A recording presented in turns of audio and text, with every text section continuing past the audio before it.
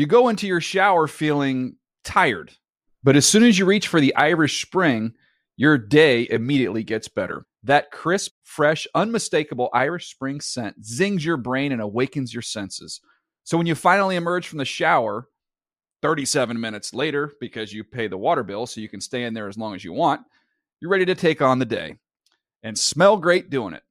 Irish Spring Body Wash and Bar Soap. Fresh, green, Irish. Shop now at a store near you. Getting ready to take on spring? Make your first move with the reliable performance and power of Steel battery tools. From hedge trimmers and mowers to string trimmers and more, right now you can save $50 on select battery tool sets. Real Steel. Offer valid on select AK system sets through June 16, 2024. See participating retailer for details. When you buy Kroger brand products, you feel like you're winning. That's because they offer proven quality at lower than low prices. In fact, we guarantee that you and your family will love how Kroger brand products taste, or you get your money back. So next time you're shopping for the family, look for delicious Kroger brand products, because they'll make you all feel like you're winning. Shop now, in-store, or online. Kroger, fresh for everyone. The Around the NFL podcast has ball control issues. Welcome back to another edition of the Around the NFL podcast. My name is Dan Hansis, and I'm joined by a room filled with heroes. Mark Sessler, Chris Wessling, and Greg Rosenthal. What's up, boys? Hey, Dan. You go a lot of different directions with that money intro. Yes, you could. Or none. Give me a chuckle.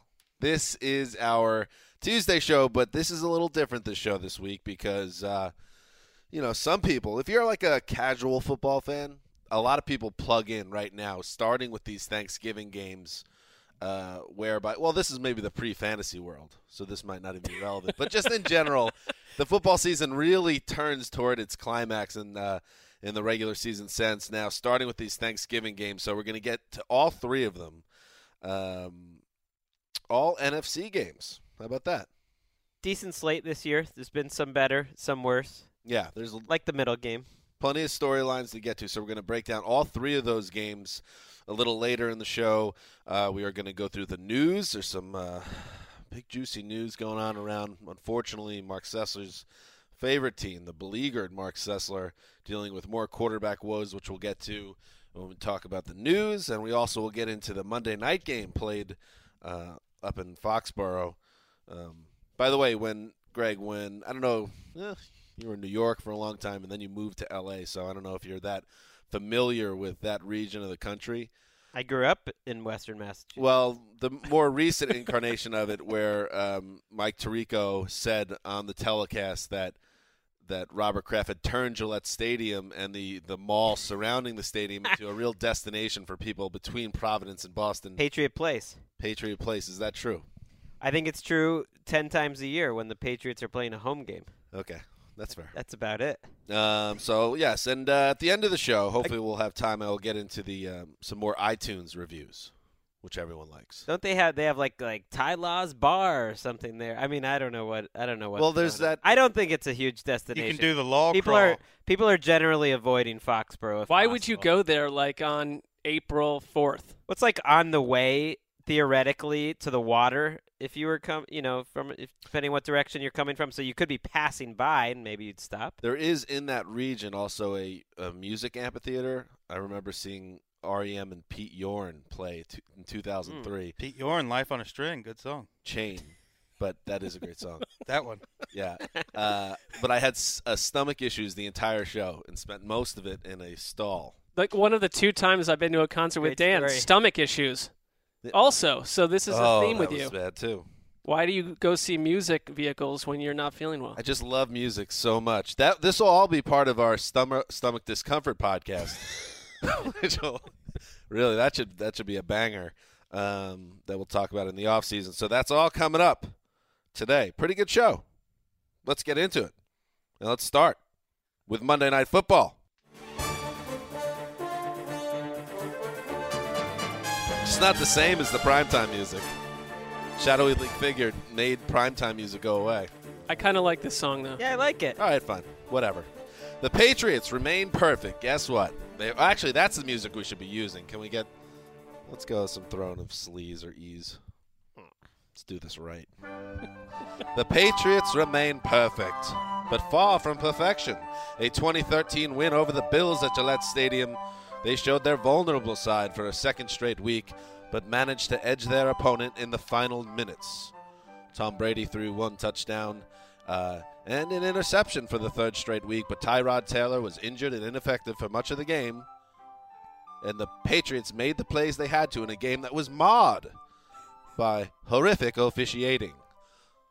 Mark Cecil, will start with you. The Patriots are, yes, 10-0, but some cracks in the veneer potentially as the injuries mount, and there are some reasons to doubt them just cruising through the rest of the regular season. I don't doubt them. Okay. I'll tell you why. Because, yes, I think it's a very fair point to say that the offense looks markedly different without Dion Lewis and without Julian Edelman in the lineup.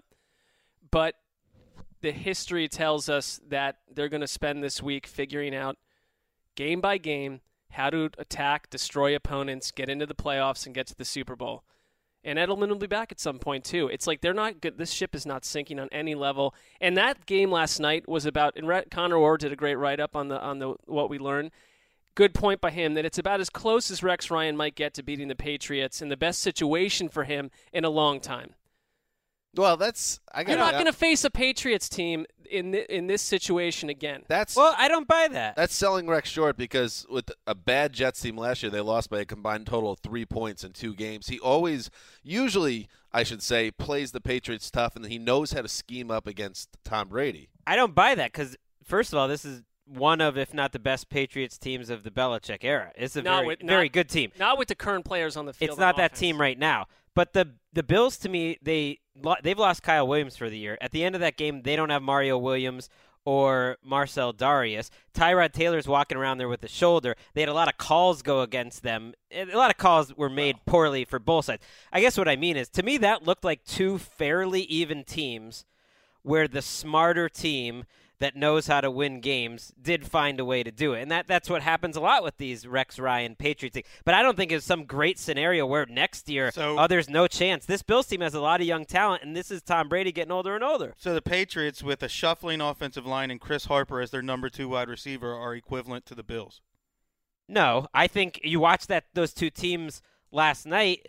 Total yards are about the same. No, it was very fluky. The Patriots were ahead after the first half. I think the Patriots from the first 7 or 8 weeks are gone. That team is gone. It's kind of like 2007. Around week 13, they had a tough primetime game against Baltimore. The rest of the year, they were a very good team, but they weren't an historic team. And I think that's what this team is. They're going to figure it out as they go. But even in their lesser years, what they do is they change week to week, and they adjust better than any team. And that's something that Buffalo can't do, and the Jets can't do, and the rest of the AFC can't do to that extent. Buffalo should have picked off New England in this game. But that's the point. They can't pull it off. Tyrod. But I'm not saying that's nothing that New England necessarily did in points. It was an issue of Buffalo not able to take advantage of opportunities. Tyrod Taylor missed several big throws in this game. They had turnovers. This was a Bills team that, penalties killing them. The same old stuff with the Bills. The Bills are not going to be the team that is going to knock off the Patriots, but a better disciplined team that takes advantage and maybe has a better quarterback. I think the Patriots are going to lose games before the end of the regular season. There are a lot of teams who could knock off the Patriots right now, but they're fortunate enough. They were so good so early that they have a 5-game lead. They can wrap up the division in week 12. So they have a month to experiment, which they usually do in September. They can use December to experiment. Then Edelman comes back for the playoffs. Who knows how long Amendola is out? But you have to have Amendola and Edelman if you're going to compete. Maybe that's one thing we overlooked a little bit because Amendola, when Edelman went down, they said, now it's Amendola's turn to slide in and take on that role, and we know he has the ability. But that guy's always hurt. And we saw it right away. He gets targeted, 12 times in this game. And by the way, Edelman's hurt a lot too. Well, fair. But my point is, if Amendola can't stay healthy and Edelman's out till the playoffs, then you really do start to get into a bad situation. And look what happened with Gronk.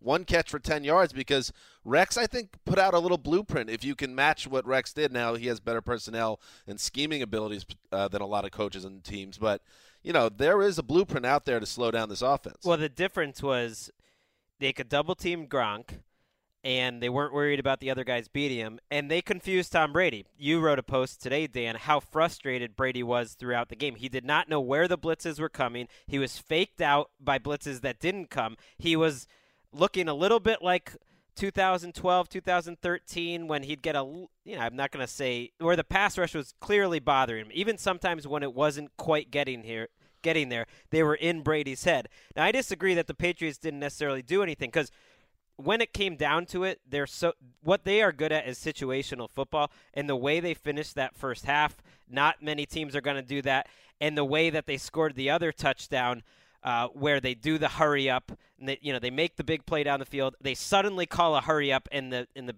Bills have no And Brady chance to respond. beat the blitz on that play before the hurry up. Exactly. I mean, he beat the blitz who hits him, Not many quarterbacks are going to make that play, and then they rush up to the line, they get a touchdown. Those are their 2 touchdowns, and that was not many teams are going to pull that off. Score before the half and then getting it right back to start the third quarter is their trademark.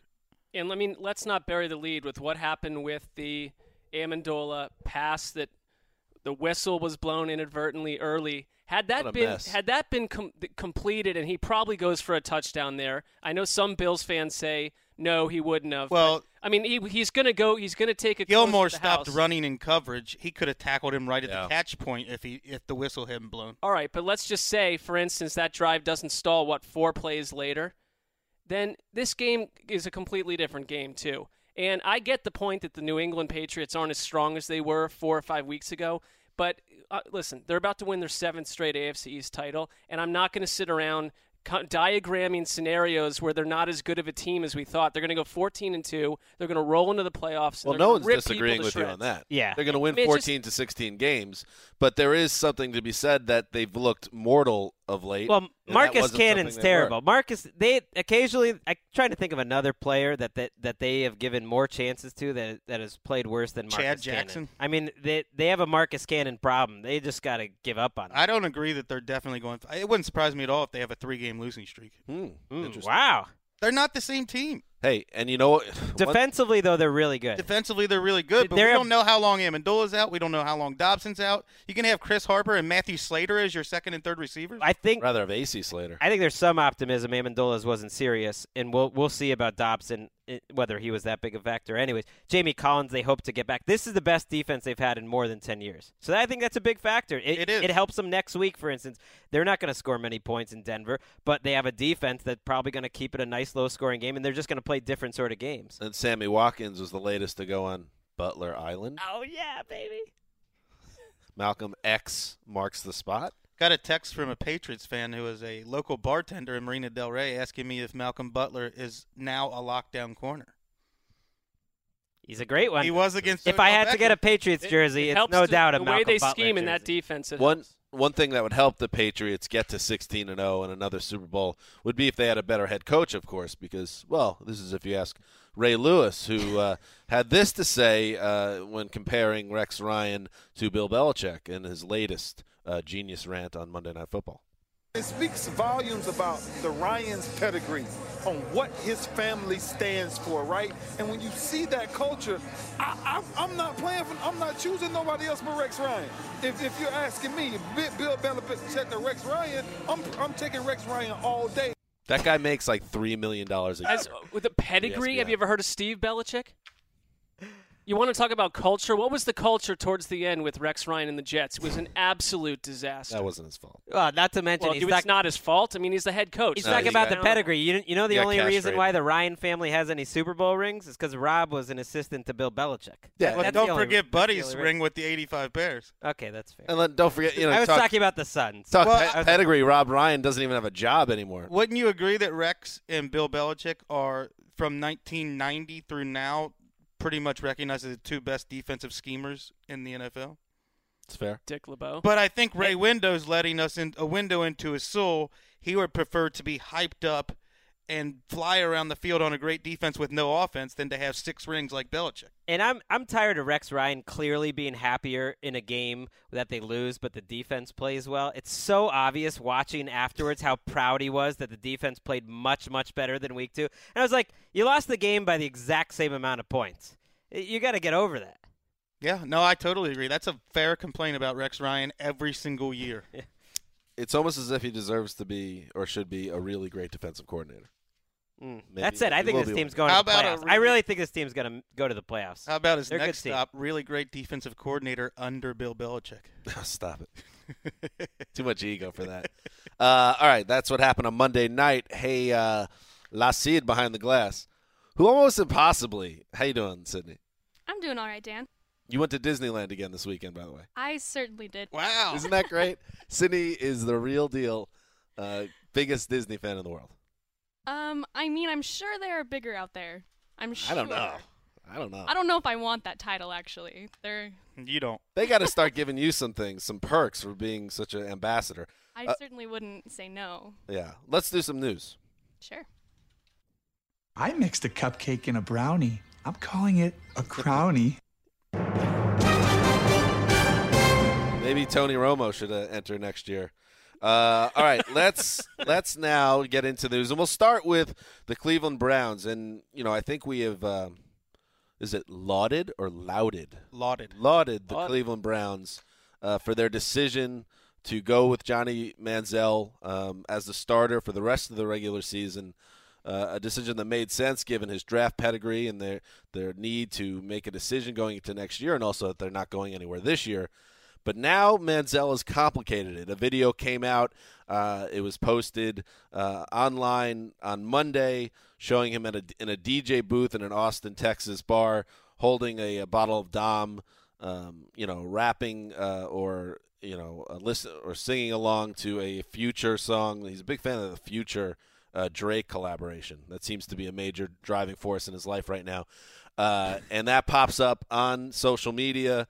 And then, we didn't know exactly when it came from, but apparently this was recent this weekend, because here comes Coach Mike Pettin on Tuesday saying the team is very disappointed in Manziel's actions over the bye week, and now they are considering, Mark, benching Johnny Manziel and going back to Josh McCown. It's not official yet, but he seemed to lay it out there, Pettin, that's what could be coming because they cannot trust Johnny Manziel.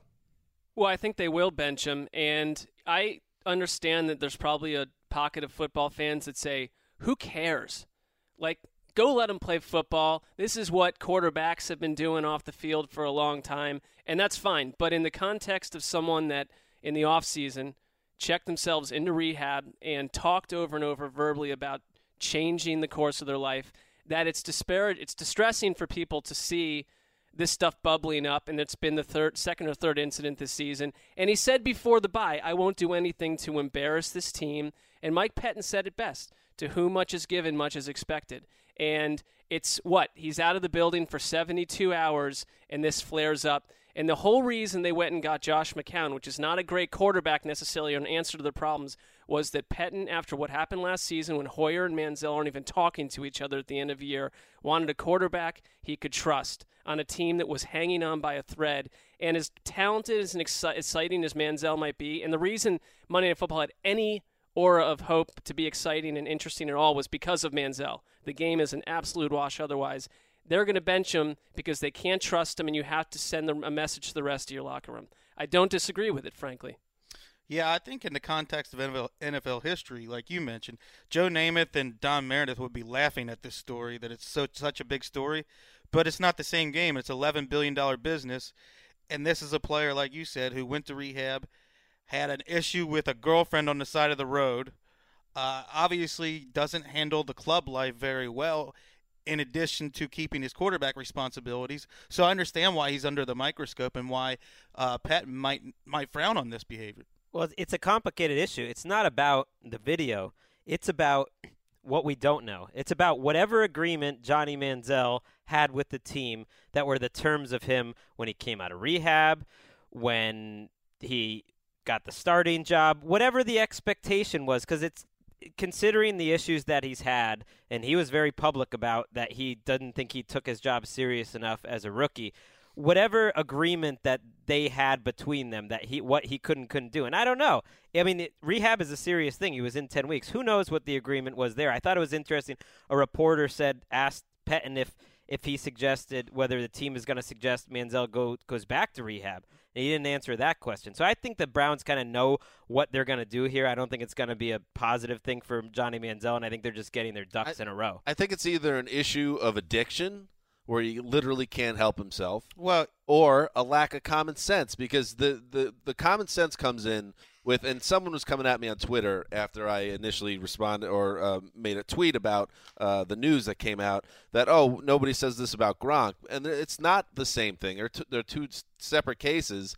And I think with Manziel, he has to have the common sense to say, all right, this is next 6 weeks are the most important 6 weeks of my career, so I need to be a low-key. Even on my bye week, maybe I go out and have some drinks with my buddies, but I can't go in a DJ booth and be rapping to Future on camera holding a bottle of Dom. There's some real breakdown in just basic brain power, or it's an addiction issue. Well, no matter – actions speak louder than words, and no matter what he told Pettine, what he did was say, I don't want to change my lifestyle.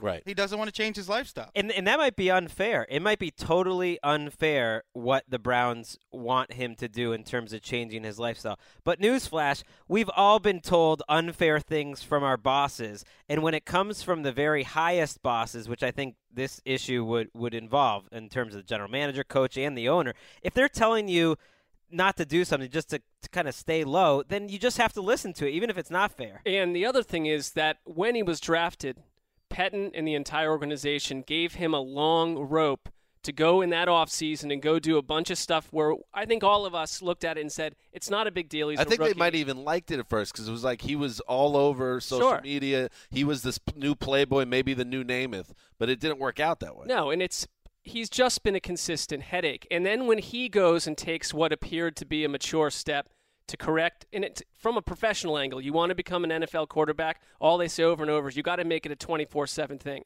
And the way he described his bye week, where he's like, it was time for me to go take a little time for myself and unplug. I don't even think you want to hear that from someone that's taking on a huge role for the rest of the year, and now no role. If you don't believe that being an NFL quarterback is a 24/7 job, read Peter King's excellent article with Carson Palmer, which just shows you how engrossing and how much the mind matters and attitude matters for NFL quarterbacks.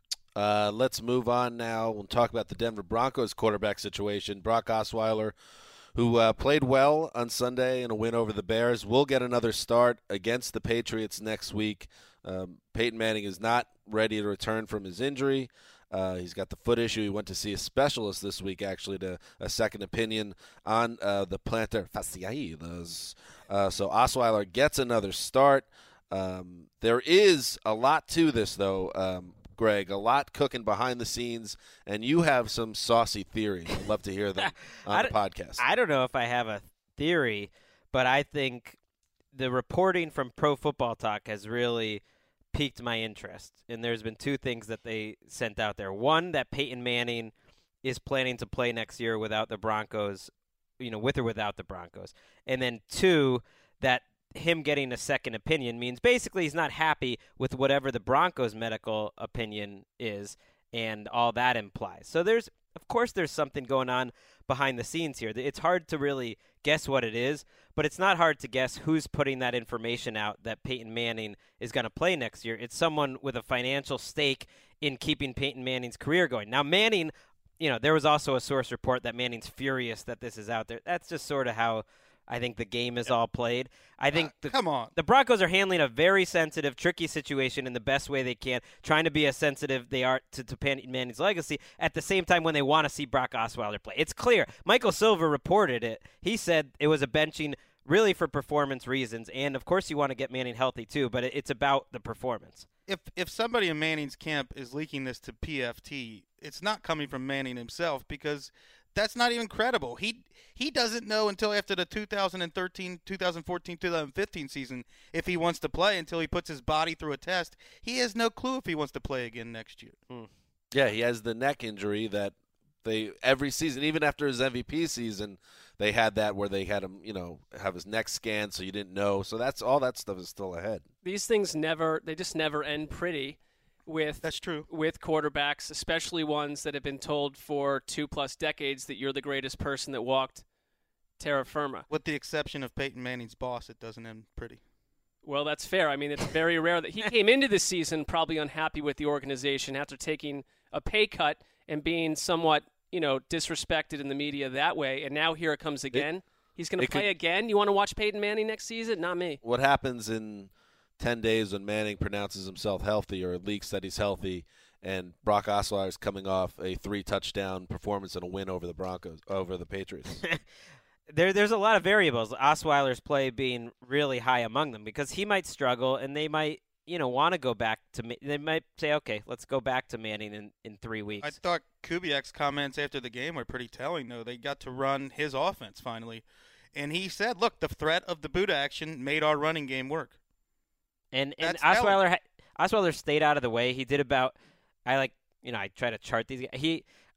Two of my columns in the charting is good passes and then bad decision. He almost had nothing of either, which means he just had like an Alex Smith, stay out of the way, manage the game, and I think that's what Kubiak wants. They didn't have him throw deep or test the field. They didn't need to. Isn't that what they've needed all year with that defense? Yeah. Just a game manager? And that's a great thing for a first start in your career. You're not going to be asking them to do crazy things.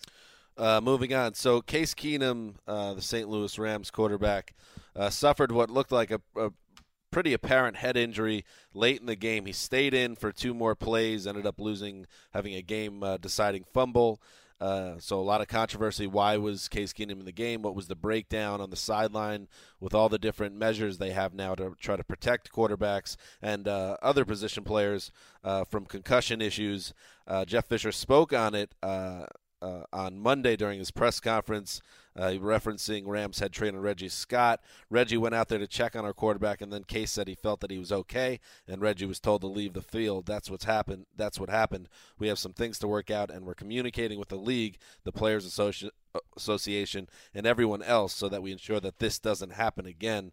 You cannot, under these circumstances, place blame on anybody. And then Fisher on Tuesday responded to some criticism saying from the Ravens, saying the Ravens need to look in the mirror, I guess saying that no one is innocent and the Ravens certainly aren't.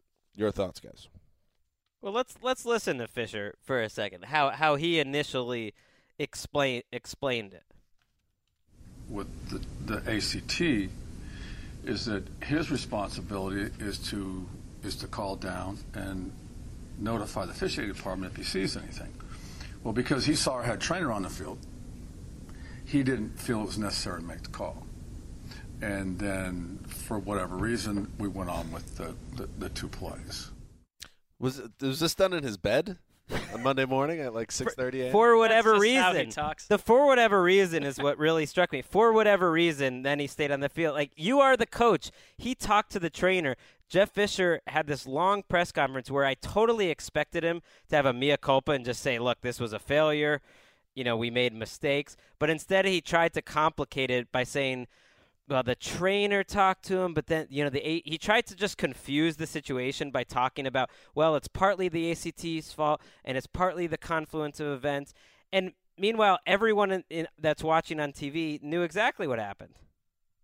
I don't know. Yeah, you said it well. I mean, this feels like one of those tedious stories that could bubble up and keep going on for like 5 more weeks, and I hope that's not the case. I agree. The thing that really got me was when he basically said, like, don't look at me. Don't look at me.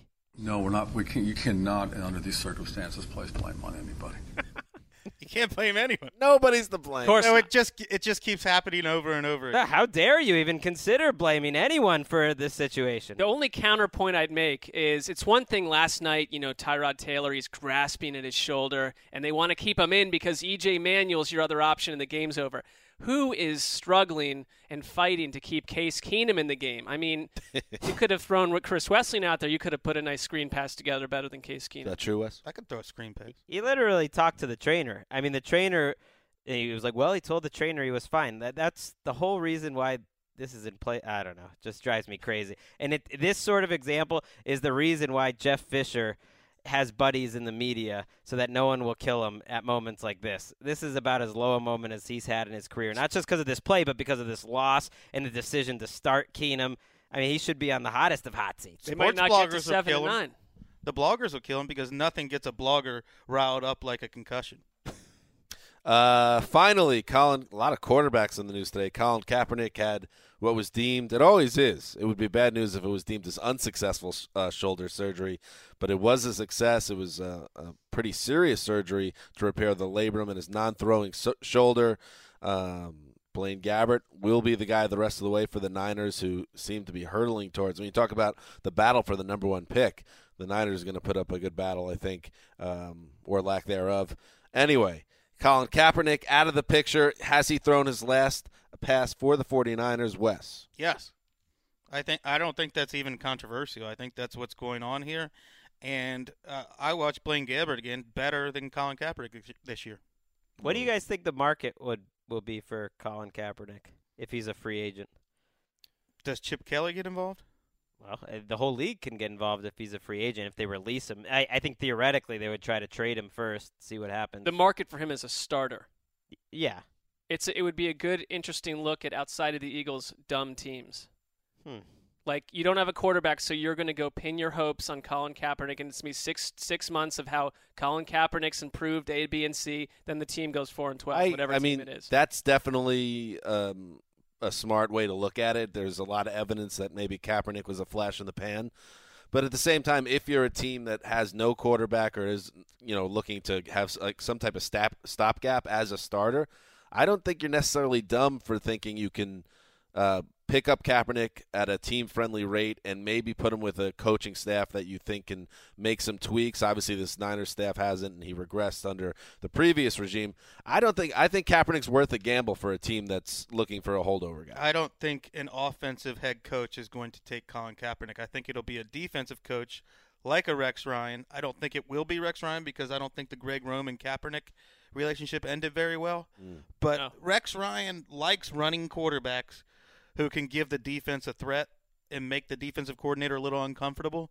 And I think a lot of defensive coordinators think like that, but offensive coordinators don't think like, oh, I can't wait to get my hands on Colin Kaepernick, who has no touch, very little accuracy, and very little field vision. I think you'll have a good market for teams. They're not going to say, hey, you're just the franchise quarterback. He's going to have to compete for a job maybe with a younger player. Who knows? It wouldn't be that crazy. I think he'd be very attractive as a backup. Chan Gailey.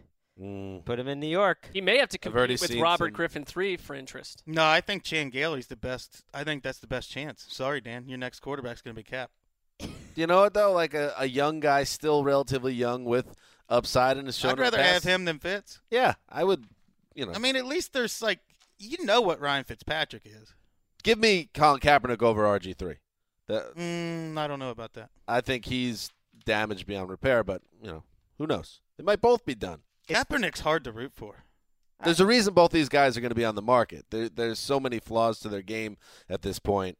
Any team that gets in bed is in a relatively desperate situation. If I had to buy stock in one of those two, I'd buy stock in RG3. You can't find two quarterbacks that have spiraled from heights more quickly than these two. Yeah. So it's going to take a special coach to want to sign up for this. I don't like the trend, though, in San Francisco of these guys who did very well for your organization getting buried on the way out, that Jim Harbaugh and Colin Kaepernick have. And I think that speaks to the leadership in San Francisco that's not healthy at all. Is there anyone outside of the York family who does like this trend? Right.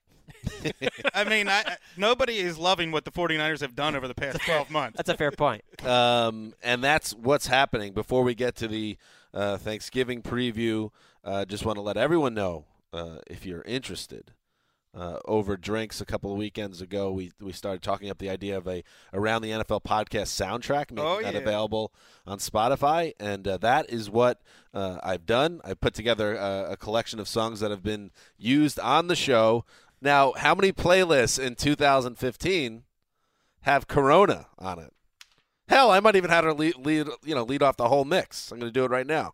That's the power of Spotify. Now Corona leading off the whole thing.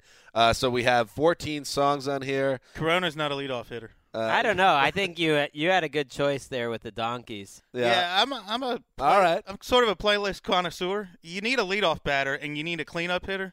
It's sort of like a baseball lineup, and Corona's not a leadoff hitter. Well, we still have to tinker with the order. But just listen to these artists. Imagine this being like an infomercial.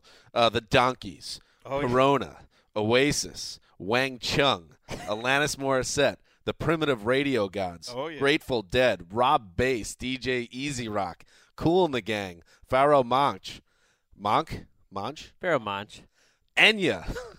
What other playlist has Pharoah Monch and Enya back to back? Tom Cochran, Usher's in the mix, Bob right? Dylan, Beck, Mark Morrison, and Usher. Turn of the Mac. Here's It's all there. Steal My Sunshine. That didn't sneak in there. Listen, I'll add it right after the show. Thank you. Bonus track. And if anybody takes a look at this playlist and says, hey, you forgot to add insert song here, I will do it. We had a big debate about this on Spotify. At Hans's Manor because of the integrity of the issue.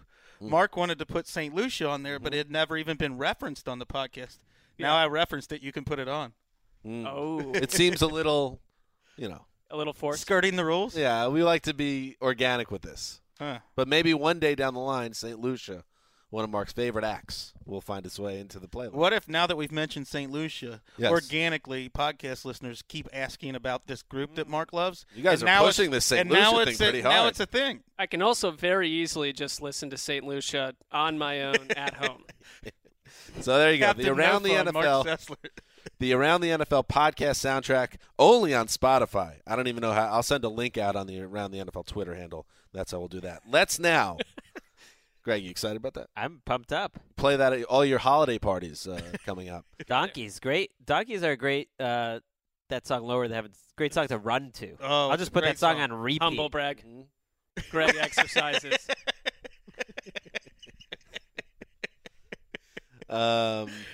I'm trying to think of the name of who's that runner. Prefontaine. Steve Prefontaine. Yeah, Prefontaine. You're our Steve Prefontaine. That's me. All right, now it is time for the Thanksgiving preview extravaganza. 3 games to get to. Greg put the slate at a solid B. But that's how I seem to read into it. Yeah, B minus. So There's been some really good years, so I wouldn't say this is, a home run like some of them. Fair. Let's now get into the 3 games. We'll start with the earliest game. We'll go in the order in which they are played in Week 12, the first 3 games of Week 12. First up, the Philadelphia Eagles, who are skidding 2 horrific home losses and back-to-back weeks. And Mark Sanchez was unable to bring a spark to the offense in place of an injured Sam Bradford. Bradford seems to be making progress. I believe that he's cleared concussion protocol. Is that correct? That is. As of Tuesday. So I suppose there is an outside chance you might see Bradford on Thursday in Detroit. But I would think at this point it's probably more wise to say that Sanchez will make his second start in 5 days. It will be against the Lions, who have showed a little pluck lately. They beat the Raiders on Sunday. So after that horrific start and that midseason house cleaning up top, they seem to be getting their feet under them a little bit. To me, this is a coin flip game, maybe even a little bit more to the Lions side with the home aspect of it. Mark, what do you think? I think it's shocking that at Thanksgiving we could call the Philadelphia Eagles a bigger spiraling train wreck than the Detroit Lions. And I get that the Eagles are 1 game out of first and can probably still get to 8-8 or 9-7 just based off of the way things could play out in that division. But I look at a team that doesn't seem to buy into what Chip Kelly is doing, and this is an interesting game just for what's happening with the Eagles in general right now for me.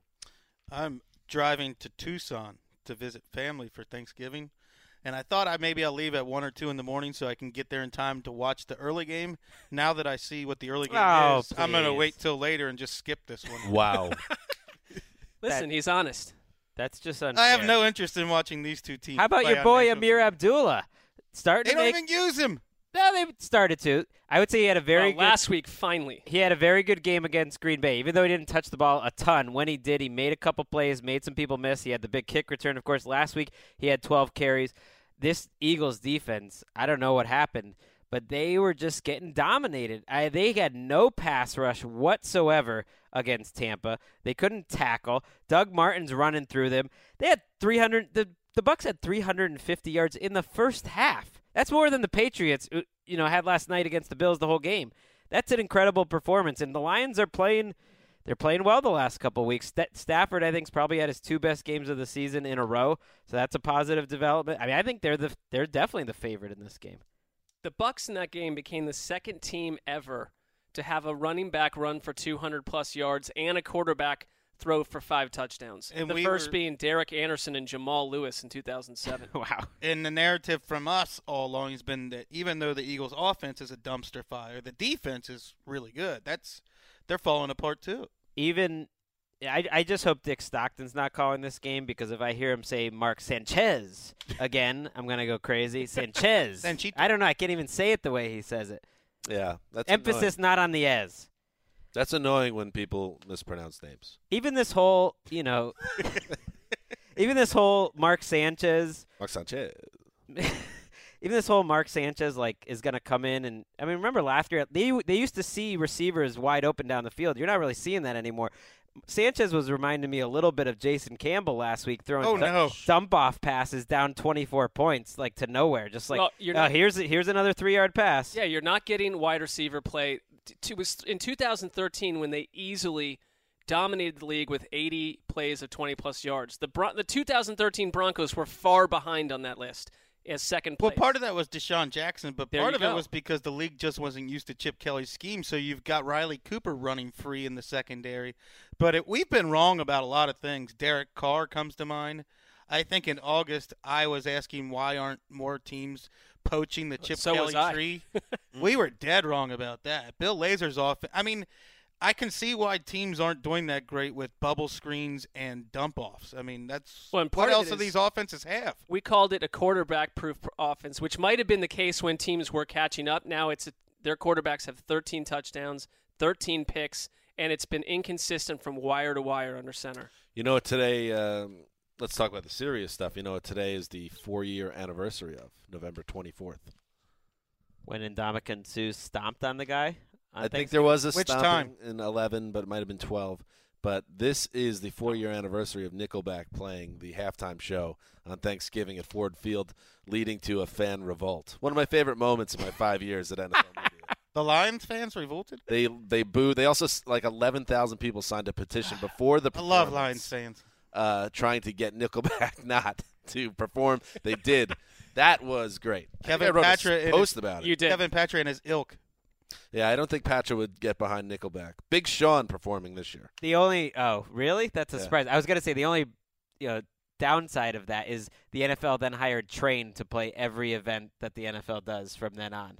Listen, if you're listening, I don't know, do you think front office people and people at the league office listen to our show? We know a front office person who told us he listened. If you're listening right now, no more Train. They seem like nice guys. Pat Monahan, lead singer. Nice person. Seems like a kindly man. But their music, not good. Do not attach it to the NFL brand in such an aggressive way. That's it. Well, you'll just get Aerosmith if they don't. You'd go Train. So you're right. You pick your poison. How deep do you want to get into this? I mean, it's an $11 billion company with corporate ties. They're going to go bland. They're not going to go get some kind of controversial band. Come on. That's fair. Anyway, back to the game. Lionel Richie. Anything else? All right, let's pick the I would love game. Lionel Richie. Let's Lionel Richie. How is he even still active? Yes, he is. Tell me you wouldn't want to hear Sail On at halftime. He did do a halftime at an NFL game in the last 5 years. That's what I'm talking about. He's solid. I'm sure he was hitting all the high notes. Let's go around the table and pick a winner and the score. Mark. I hate that I'm doing this, and I'm going to pick Philadelphia. 3-2. Got Wes with that one. Take Lions 20-17. Little known fact about Lionel Richie. Yes. He and Kenny Rogers have the same voice. Country music star Kenny Rogers and Lionel Richie sound ridiculously alike. Well, similar. All right. I will say 24-14. The Lions will send the Eagles closer to extinction. And I will say that the statue, the bust of Lionel Richie's face in the Hello video remains one of the scariest things of all time. 31-28 Lions. They're going to punish West for missing this game by at least having a high score. Ooh, I like that. Fun I can back and watch forth. it on They'll Game- both have 4 wins after this. And watch it on Game Pass without the commercials or Nickelback. Next game up, the Panthers. Here we go. The 10-0 Panthers slaying everyone in their way. Now they head to Big D to face the Cowboys, who, of course, got back in the win column with Tony Romo on Sunday. A lot of talk, too much talk, even as someone who believes the Cowboys are going to be frisky and at the very least play spoiler down the stretch. Too much talk about the Cowboys being an NFC East favorite or the team that's being picked. I saw it happen on NFL Network airwaves on Monday afternoon. But the reason people are doing that is because they are a far better team with Tony Romo involved. The Panthers are eventually going to lose. Could it happen on the road in a different type of environment with Romo and Des Bryant and the Cowboys? Any given Thursday, Dan. Mm-hmm. But the Panthers are a much, much better team than the Cowboys. They really have no weaknesses. And you can stick Josh Norman, who said, I've been circling this date on my calendar all year, on Des Bryant. And right now, Josh Norman's the better player than Des Bryant. Yeah, Des hasn't been quite himself since coming off the injury, including last week. 9 targets, only 4 catches. They seem to not be on the same page a couple times. We've seen this a lot in Des Bryant's career where Tony Romo goes over to Bryant and is kind of talking about why did you go this way. And they haven't really had time. But I don't know. This Cowboys team looked like a different team last week. I mean, they played defense really well against Miami. They ran the ball very well. I think. Well, when Ryan Tannehill throws it right at Rolando McClain from 10 yards away from the end zone, yeah, I think that's. You make your own breaks. I want to see Dallas's line versus Carolina's pass rush. They had 5 sacks last week. You get Charles Johnson back in the mix, and I agree with Wes. Listen. I probably was preaching the Tony Romo comeback trail thing where you're going to rip off a bunch of wins. Well, you wrote about it. I wrote about it, but I mean, in every one of those posts, though, this is the game that looks like it could absolutely pull the plug on that scenario very quickly. The Panthers and the Cardinals look like the 2 best teams in the league to me right now, as beat up as the Patriots are. The Panthers are so solid everywhere. And they get up for games. There's not a game where they've had a letdown where they just squeaked by and they looked completely lifeless. That's fair. I think it will be a big test because I think that offensive line for the Cowboys didn't really pass protect that well last week, is kind of getting their mojo going the last few weeks, certainly with McFadden, and they just wear you down. And these are 2 teams that want to play a similar style, which is a run-based offense where you hold the ball, and that leads to close games. And I just think this is going to be an interesting game that goes down to the last couple minutes, something crazy happens. I do think the Cowboys are a playoff team when Tony Romo's in the lineup. So I don't worry that they're 3-7. To me, they're back to being a 10-6 type of team right now. And so that's why on a short week, you're on the road. I think the Panthers could absolutely. Did you say they pass protected well? I said they didn't last okay. week. They've been getting it going. They've been getting going in the run game. But Olivier Vernon put a clown suit on the best left tackle in football. Let's make the picks of this game. Mark, I'll start this time. I believe the Cowboys will be the team to knock off the Panthers. The Panthers fall to 10-1, still in great shape in the NFC. But, yes, I think all these and I think it will be a very close game. I agree. I think it will go down to the last possession, in fact. But the Cowboys will win 27-24 on a late field goal. Mark. Agree, close game. I think it's going to be the best game of the day and probably maybe the only good game of the day. Whoa. It's going to be 31-28 in overtime, Carolina. Panthers reached their season average of 30 points per game. I go Panthers 34, Cowboys 17. I think I'm with Dan. I think the Cowboys get it done. Tony Romo brought it up. We're good at beating undefeated teams. They beat the 13-0 Saints. I'm trying to think of the other team. They beat a 9-0 team at one point. I think they knocked Carolina off. Usually 2017. Usually I'm uncomfortable with Greg picking. In fact, I would reference the burlap sack. But since he agrees with me, I'm okay with it. Changes everything. That impugns your integrity. Yes. Well, that's not a problem. Moving on to the final game, the primetime game on NBC with Alan Chris, the Chicago Bears at the Green Bay Packers. And you think, well, this is kind of a weird game to put as the primetime game. It seems like a possible Packers blowout, but it goes beyond the game because this is the big payday for NBC because Brett Favre is at long last coming back to Lambeau Field to have his number retired and have the whole ceremony and all that jazz. That will be your blessed Bob Costas, Mark, might even lose his slot to pontificate upon a soapbox at halftime because they'll probably just stick with coverage on the field. Not worried about that. There's 17 other sports that he covers during the year where he does a professional job. He'll probably have a 15-minute essay afterwards where he gets teary about the importance of Brett Favre in football's life. We talk about this off the podcast all the time. I don't know how much we have on the podcast, but Bob Costas, who's an accomplished broadcaster, obviously, but there is no greater fan of Bob Costas and apologist than Mark Sessler. It is. Number one, that is not completely accurate. I think that we have a bit, the four of us, on text messages where every time anyone sees Costas, he gets shredded on text, and then I'll come back and defend him, and it's just a bit. But I liked love him Costas. in his early career. When in the 80s, when he was like 25 doing NFL Live, loved the guy because that was all my Browns games when they were a good team came with NFL Live before the Browns game, and I'd tape him on VCR. So I watched those things over and over. Emotional. Excuse me. No. Mark, not Speaking of emotional, I have a cough. But you got emotional when old Bobby's eye got all wonked out at the Olympics. No, I did not. My favorite part about this bit is it's been this is when it becomes absurd. It's been going on for 4 years. Well, that is utter nonsense. Thank you. Sorry, what was that? That's something that I've clipped. Here, listen to it again. Wait, well, that is utter nonsense. Thank you. Appropriate. Just backing you up there. Anyway, we should get back to the game. Costas, Sessler, pairing for the ages. That's all. I don't think so. I don't like the way this has been. I've always felt left out on the text chain because having that strong an opinion on Bob Costas just kind of makes me scratch my head. Yeah, I feel the same way. Trust me. So the Bears and Packers, Brett Favre. I mean, even you. I know. You're part of the problem. Wes, I'm playing along with the conversation here. My bad. The Bears and Packers are playing a football game. Yes, Favre will be the big storyline. Oh, yeah, by the way, remember that bit you guys did on the website, He Said? Yes.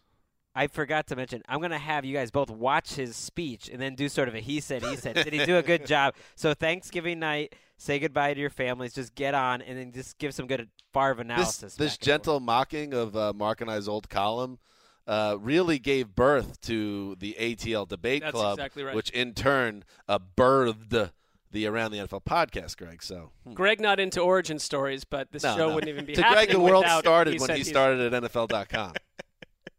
Well, that's true. Anyway, this game, the Packers, to me, this is going to be a blowout, a grisly blowout, because the Packers got their swagger back, as I said, on Sunday in a nice win on the road in Minnesota, and I think you add in all the good cheer around the stadium and the good vibes with the Brett Favre thing and Aaron Rodgers looking great on Sunday. I think this is going to be a blowout. I'm going to throw it out right now. The score is going to be 38-14, an easy win for the Packers, who are back in the driver's seat. Yeah, I think you're right about the Favre factor, and then the fact that since Aaron Rodgers got to Green Bay and Jay Cutler got to Chicago, this has been the most one-sided rivalry in the NFL. The Packers win every time. Well, it was a good Week 1 game, and that gave, if you're a Bears fan, some hope the Bears. That this Fox nailed it. This Fox-Gase formula will at least be competitive, because they very easily could have won that game in Week 1, and they're playing pretty well. They're playing well enough that they beat some bad teams, that they maybe lose in the final seconds to a good Broncos team. They're a competitive team, and the Packers, when I watched them last week, I didn't think, okay, their offense is suddenly solved. I didn't think that they're all the way back. I got to see it a little more. I mean, they were outgained by the Vikings. Though. Big progress. Though. They did make progress. They can run the ball again if Eddie Lacy shows up the way he did last time. I agree with you on the Bears. I think they're about an 8-8 type team. At best. This isn't going to be where they're going to win their game, though. And the problem I have is if you don't have Alshon Jeffrey healthy, I don't know what his status will be. But last week when Cutler is throwing the ball to a bunch of guys that most football fans have never heard of, right? Kevin White's not showed up all year. You're just too limited. I think Cutler's having one of his best seasons in a long time, but you just can't do it against Green Bay and get into a shootout with a team that's going to put up 35 points when you have no weapons. I mean, the no-names go on to the defense. I mean, last week, who are these guys making plays for the Broncos? Adrian Amos. Rookie safety. Chris Brzezinski. Bruce Gaston. I mean, these aren't just like sacks from some of these players. These just Mitch Unrain. These aren't just like Bruce Gaston was my gym teacher. These aren't just guys. Christian Jones, who at this point we know about because he's been pretty solid all year, but not a household name. These aren't just okay. They're going to come and make a play. These are their main defensive guys. They are doing a really good job. So I guess coaching, I don't discount them being competitive. All right, I like that. Cutler's playing very consistent. Let's go around the horn. I already said 38-14 Packers. Mark. Green Bay will win, but I won't be an epic wipeout in my book. I go 34-24 over Chicago. Okay. Wes? Packers 45, Bears 13. Packers getting healthy, Greg. 28-20 Packers. Nice. So we got the Packers across the board. There you go. So one thing, though, I get that they wanted Favre on the ceremony, and so Green Bay is a lock to be in the night game. Okay, that's nice. But the league completely slaps down the AFC, and some of us are old AFC people. I don't understand how you came to a decision with 6 NFC teams, and then you put the Bears, who we all kind of thought would stink up the house. Well, in this game, there was a chance to put a lot of better teams here. I don't get the process. If I'm John Fox, that's part of my hype speech to my team is that you were basically a lamb being led to slaughter for the big Packers gala on Thanksgiving night with Brett Favre. So ruin the party. Well, I think Favre has the most touchdowns against the Bears, one of the top quarterbacks having touchdowns against a team, and he always buried the Bears. I mean, I think that's part buried a lot of NFC North teams. Thanksgiving. That was the number one. Originates in the 17th century, and the AFL didn't come along until the 1960s. Well, that's fine, but I'm not listening to that. You're right, though. I agree. It's conference bias. I believe the same thing happened a year ago. Good job by the listeners, by the way. And immediately we were flooded with replies. I wish I could pull up who was the number one, but we were flooded with replies on Cliff Clavin from Cheers. That was the money drop, the mysterious money drop from Sunday's show. So underestimated, I guess, Greg Rosenthal and also the Cheers fandom of the civilized world. Don't underestimate that. All right, before we go, let's take another stroll through the iTunes comment section on in the old iTunes library. You know, this is how you can get the Around the NFL podcast. You can get it on iTunes. You can get it on NFL.com. You can get it on Stitcher. We won an award. Where is that award, by the way? Nobody knows. Where is the Ark of the Covenant? Unbelievable. Two of the world's greatest mysteries. So one of the, did we miss anything, Sydney? You can watch it on your app, your phone Stitcher? app. Said Stitcher. Did you say Sunday you can watch us on YouTube? No, I didn't. There you go. You can tell your friends about it because we don't have a marketing budget, so you can just, put it out there. Every week we're also on NFL Now. Oh, yeah, that's right. We're all over the place. Do we want to go with a little breaking news? Yeah, let's hear it. It is confirmed by the Cleveland Browns that Josh McCown will start. Not a surprise to anyone in the room. Nightmare. Breaking news. I don't know if it's breaking. Johnny Manziel will be the number 3 quarterback. Austin Davis will back Which up Josh McCown. Greg had a sandwich bet that Austin Davis would start more games than Johnny Manziel. I'm still in trouble with that. Well, you may not be. I could see Manziel being put straight to season over. Manziel's done. Why would they go? Oh, yeah, why would McCown you need a McCown injury is what you're saying. Yeah, They but he love is an Austin injury-prone guy. Patton loves Austin Yeah, Davis.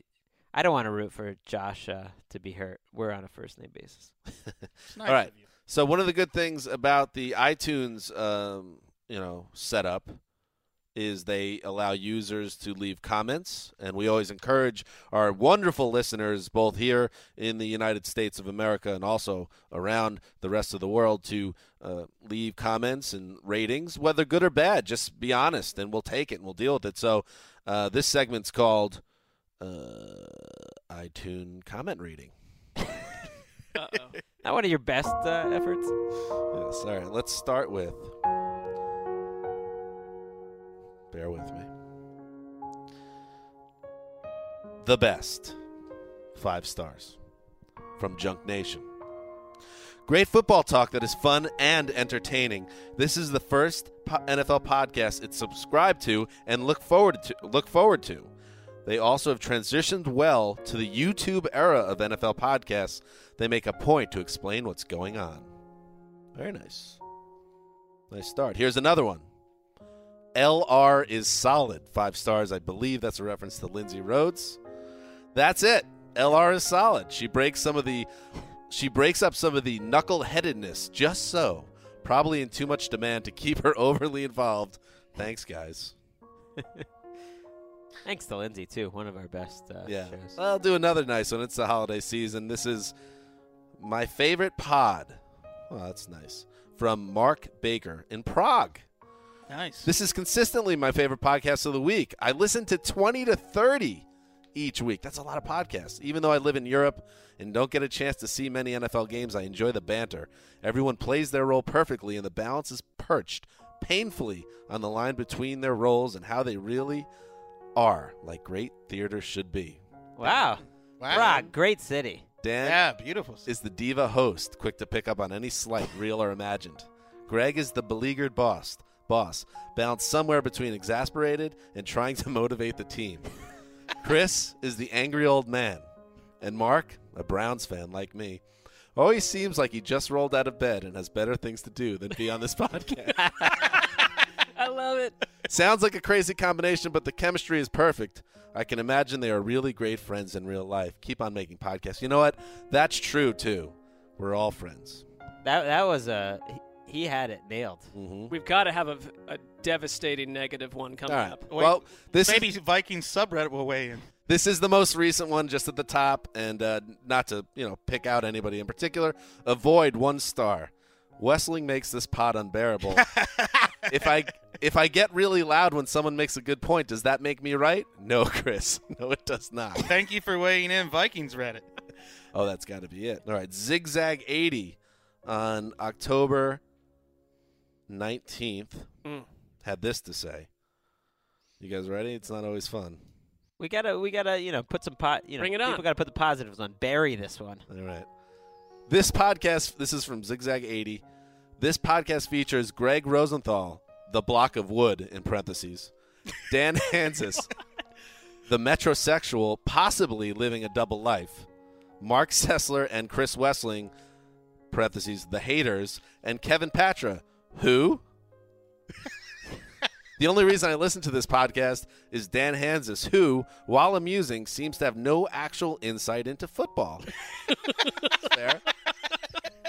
Here's a guy who would call any team with Fitzpatrick as its QB the worst in the league, but because Fitz is on the Jets, they're going to the Super Bowl. Well, that's not true, but it's mostly accurate. It was a month ago. So it's true then. If I stopped listening to these jokers, I'd probably be #1 in the nation on FanDuel and richer than Oprah. Spells Oprah wrong. Would help if you had some intelligence, you fool. Oh, this is good. There's even a girl on the podcast now. Sorry that there's a woman. Shocking that this caveman would call you a metrosexual. This podcast, a generous 2 out of 5 stars. Hey, if they keep listening, I'll take after all that. We're Yeah, doing that's true. something. We'll go out on top with a good one. This one from a C Vice, my favorite podcast for more than 2 years. That's nice. Better than Comedy Bang Bang. That's a nice compliment. A perfect mix of football analysis and humor. It is the result of the unique personalities of the 4, and as soon as the shadowy league figures try to change it, they will destroy it. And I agree with that. That's it. By the way, all you creeps writing the negative reviews, who raised you to complain about free stuff? That's all I have to say about that.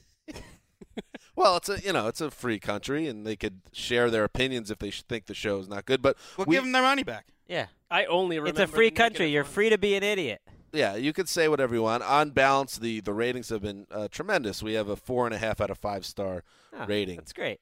So thank you to everyone who leaves comments. Again, both good and bad. We like that you're invested in the show or interested or even just a troll. That's fine as long as you listen. There you go. That's it for the podcast today. Any final thoughts, Mark? Greg Rosenthal, block of wood. We'll be back tomorrow. Back-to-back shows. Love it. On Wednesday. Will we be publishing on Wednesday, Greg? Or are we going to record it and then sit on it? No, we'll put it out. I like that. Put it out. So we got 2 shows coming up before the Thanksgiving holiday here in America. So make sure you check us out tomorrow. That's it for now. This is Dan Hansis signing off for Quiet Storm, the mailman, the block of wood. No, he's the boss. And La Cid behind the glass. Till Wednesday.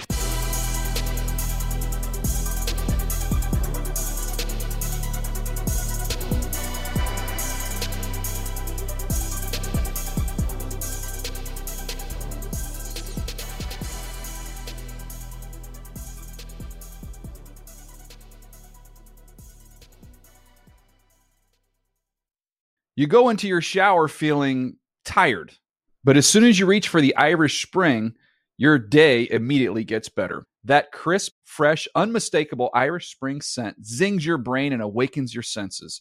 So when you finally emerge from the shower 37 minutes later, because you pay the water bill so you can stay in there as long as you want, you're ready to take on the day and smell great doing it. Irish Spring Body Wash and Bar Soap. Fresh, green, Irish. Shop now at a store near you. Open a limited-time 11-month certificate at Kemba Financial Credit Union. At 5.25% APY, it's more than triple the national average, plus it's a safe and secure way to grow your money. Visit your local branch or kemba.org/cb for details. Offer expires May 31st, 2024. APY equals annual percentage yield. Restrictions apply. $500 minimum and $250,000 maximum deposit. Advantage status required. Comparison based on bank rate average. Federally insured by NCUA. I'm so excited to tell you JCPenney and country music singer-songwriter Walker Hayes are partnering together on a new limited-time men's collection for the everyday guy. What I love about Walker Hayes is his laid-back nature. He's a family man, and being a country megastar while also having 7 kids, you know he likes to keep his style cool and casual. This new collection is perfect for the guy living the t-shirt life or someone wanting some fresh options that feel just as good. It's easy to wear, affordable styles that celebrate the ultimate family man, along with the quality, durability, and sensibility dads appreciate. Available online Saturday, May 4th at jcp.com and in-store Thursday, May 16th. Just in time for Father's Day. Limited time only. JCPenney, make it count.